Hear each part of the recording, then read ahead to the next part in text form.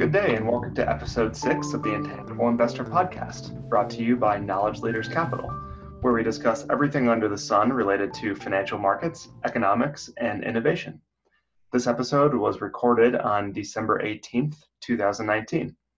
I'm Bryce Coward, Deputy Chief Investment Officer and Portfolio Manager for Knowledge Leaders Capital, and I'm joined today by my colleague Stephen Vanelli, the Chief Investment Officer and Chief Executive Officer of Knowledge Leaders Capital.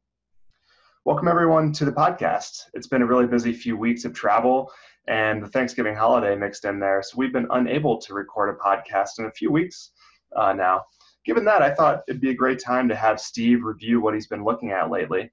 And then after that, I'll jump in with some thoughts on a trend I've been following for some months now, which is foreign stocks outperforming U.S. stocks. So with that, Steve, what's been on your mind lately? So, Bryce, as you know, one of the things that we look at is our indicator called U.S. Treasury growth expectations, where we decompose the Treasury bond into its component pieces and use that to infer what the Treasury market's thinking about growth. And so the growth expectation indicator is really easy. You basically take TIPS yields and you subtract from them what the term premium is, what the ACM term premium is embedded in the 10-year bond. Of course, now the term premium is a negative number. So, subtracting a negative has you adding. So in effect, what the U.S. Treasury derived growth expectations are TIPS yields plus the term premium. So with that said, over the last year, we've seen U.S. Treasury embedded growth expectations fall. They peaked last December at around 1.6%, and today have broken down to 1.01%, making a new low for the year. And when we decompose that, the preponderance of that decline for the year has been a drop in TIPS yields themselves. So over the last year, TIPS yields have gone from roughly 1% a year ago to about 13 basis points today. So they've dropped about 87 basis points. At the same time, the term premium has gone from negative 60 basis points to negative 88 basis points. So it's actually, in a strange mathematical way, helps support implied growth expectations with the term premium backing off a little bit here. So the net of all that is the growth expectations are off about 60 basis points over the last year. And there's lots of asset allocation work that we do around this indicator. And I think that's something we'll talk about in future podcasts. But for now, the backstory I guess I wanted to tell on it that I thought was interesting is that why it's plunged to new lows is really a function of the retreat in the term premium in the last couple months. And that retreat really began when you had the attack on the Saudi oil facility in the middle of September. And so if we look at the money market related indicators of financial stress as part of the Bloomberg financial conditions indicator, there's three of them.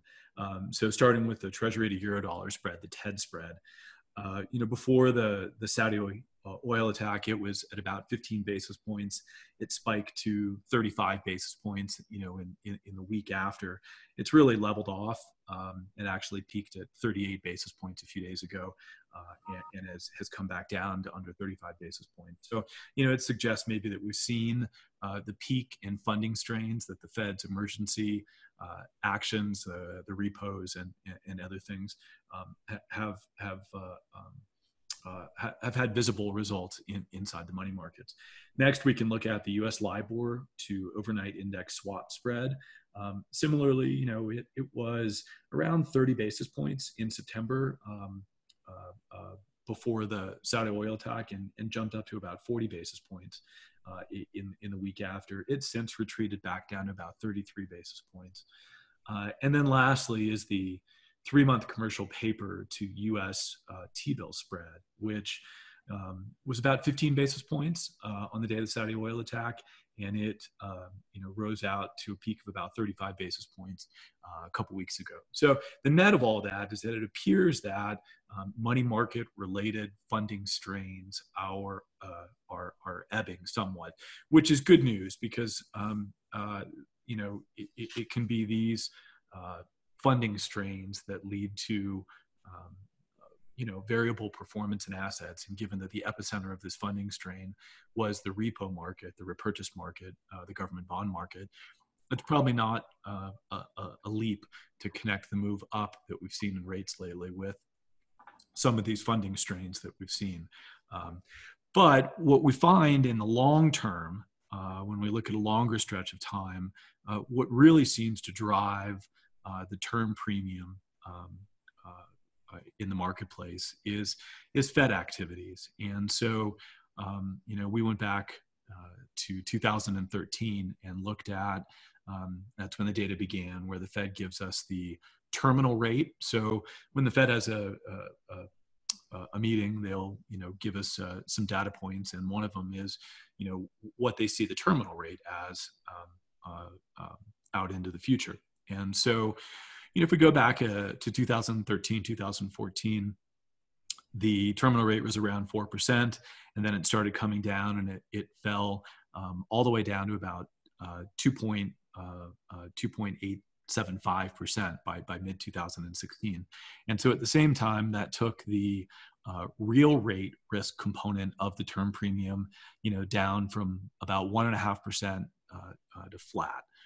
You then had a little period in at the end of 16, early 17, where the Fed increased its terminal rate estimate by about 12 basis points, causing the term premium to rise by a similar amount. But then it fell again into 17, and then you had another episode in 2018 where the Fed raised the terminal rate estimate by about 25 basis points, which caused the term premium to rise by a similar amount. Well, since then, since last fall, the terminal rate estimate's fallen from 3% all the way down to 2.5%, which has really served to support the Treasury market, in particular the term premium. So, where we see these things right now with the Fed's terminal rate at 2.5%, it suggests that the real rate risk premium, which is the dominant component of the entire term premium, it should probably be closer to -1% from negative 66 basis points where it is right now. So our longer term work would suggest that there's potential for downside in term premium from here. And this is particularly relevant when we look at the bond market, the 10-year nominal Treasury rates, for instance. You had a huge rally in 10-year Treasuries in the 14, 15, 16 period as the Fed was bringing down the terminal rate. As I mentioned earlier, they brought it down by about 1.25%. In that period of time, 10-year Treasury rates fell from 4 to 2.5%. And then at the end of 16, as I mentioned earlier, they raised the terminal rate by about 12 basis points, causing a bond sell-off. 10-year rates went from about 1.5 to about 2.5. But then in the middle of 17, they brought the terminal rate back down a little bit, which caused the bond market to rally by about 50 basis points from 2.5 back down to 2. But then, as mentioned earlier, they tried to sneak the terminal rate back up there again in 18, which caused another 100 basis point sell-off in Treasury bonds. So, if we look at from the low in the middle of 16 to the fall of 18, the Fed's terminal rate actually was unchanged, but given the way that they moved it around, they caused 150 basis point, peak to trough sell-off in rates. And so now that they've been reducing the terminal rate again for the last year, this has really been coincident with the big rally in Treasury bonds that we've seen. And so, to the extent that 10-year Treasury bonds, really stay within a somewhat contained range, it certainly wouldn't suggest that the Fed's about to materially increase its terminal rate. Moreover, we just got a new a new dot plot from the Fed a week ago at their last meeting. And, when we look out there over the next few years, getting to that 2.5 terminal rate really is a function of about one hike by the end of 2021, one hike by the end of 2022, and 1.5 hikes in the longer term. And all of that is to achieve their terminal rate. So that's to say that from here, in order for the Fed to achieve their terminal rate, they've got 3.5 hikes to do to engage in to get there. So, the listener can judge for him or herself whether or not that's a feasible scenario. So, trying to wrap this all up, one of the things that we've noticed in our work is that this U.S. Treasury growth expectations, as I mentioned earlier, is very instructive when it comes to asset allocation. So, for instance, there's a real hand-in-glove fit between this U.S. Treasury growth expectation and the relative performance of the S&P 500 to TIPS, to U.S. TIPS. And so, given the divergence that we've seen now for about a year, where growth expectations, Treasury embedded growth expectations have been falling, while stocks have been outperforming bonds, we arrive at one of three possible conclusions. Conclusion one, and this would be under the scenario that growth estimates recover, perhaps due to the resolution of some of the trade war elements with the phase one deal and other items, perhaps smoother transition in the UK. All those reasons, perhaps we see TIPS yields rise significantly from here. That would be one scenario that would close the gap between the relative performance of these two series. Alternatively, we could see the term premium retreat back down towards, say, negative 130 basis points, where it got a couple months ago when the Fed was really under pressure. So both of those would be, scenarios where our growth estimate or growth expectation embedded in the 10-year Treasury bond recovers. The alternative scenario, if the Treasury market, stays in the current configuration, would suggest, a relative underperformance of stocks versus TIPS by about 20%. And so, we throw that out there as those three scenarios. Again, either one, TIPS yields rise significantly from here, two, the term premium goes deeper negative from here, or three, we have a correction in the relative performance of stocks versus TIP yields. So with that said, Bryce, you've had your eye on what might be the beginning of a trend change in the relative outperformance of foreign stocks compared to U.S. stocks. Can you give us an update on your thinking there? Yeah, Steve, and as always, very interesting thoughts there on the TIPS market and that bigger macro story at play. So another macro story that we've been following for a little while now, maybe the last 6 months or so, is possibly what's the beginning of a trend change in the relative performance of foreign stocks compared to domestic U.S. stocks. So foreign stocks have actually underperformed U.S. stocks in something like 8 of the last 11 years. So this has been a pretty substantial and consistent period of underperformance for foreign stocks. So with that, it's very easy for folks to look at a slight uptick in the relative performance of foreign versus U.S. as just sort of a blip in an ongoing trend of U.S. Equity dominance. But that indeed could be changing. Some of the things I'm looking at, not to oversimplify it, but really when we look at the relative performance differential between U.S. stocks and, let's say, MSCI EFA stocks, we can really boil it down to just a couple of key macro variables. The first one is money supply growth. The second one is economic growth prospects. And the third one is credit spreads. And for each of these, we tend to look at the relative differentials between, for example, money supply growth. So as opposed to just the overall level of money supply growth, which is of course important, a better indicator of the relative performance of stocks between the two regions would be the relative money supply growth between the two regions. So with that variable, money supply growth, one of the things that we've been keeping our eye on pretty much all year long is the uptick in the Eurozone money supply growth stats. So those have moved from about 6% all the way up to 8.4% year over year. And this is looking at M1 money supply growth. By contrast, US M1 money supply growth is running at about 7.1%. Now it's up as well. Both series are actually moving higher, but we've actually got foreign money supply growth, specifically Eurozone M1 money supply growth, still growing at a more rapid rate than US money supply growth, and that suggests that credit is being created at perhaps a faster clip in the Eurozone, and with that, we've seen commensurate outperformance of Eurozone equities in line with that additional credit creation since about September of this year, and we'll see if that trend continues.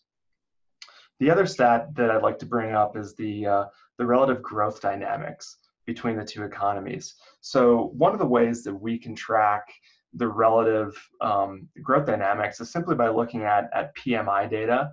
And for this simple example, I'll use the manufacturing new orders component of the PMI data, and I compare the data between the United States and Germany. And the reason that I use Germany is because, one, it's the growth driver out of the Eurozone. It's the most important economy in the Eurozone, and it's also a leading indicator of Eurozone growth. So when we look at the new orders component for the German manufacturing PMI, it of course is running well below 50, just at 46.3%. 46.3. But that's actually the same level it was at back in March of this year.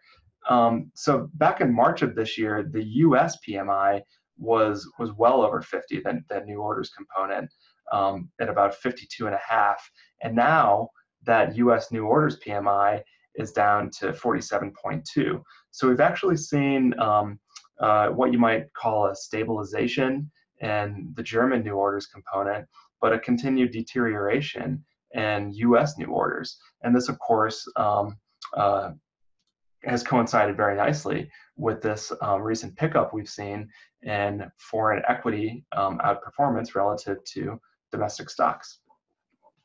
And the final thing I'll touch on here is credit spreads, and specifically those credit spreads for the riskiest issuers out there, which of course is the high yield space. So it's actually not uncommon for credit spreads in the Euro area to be tighter than credit spreads in the United States.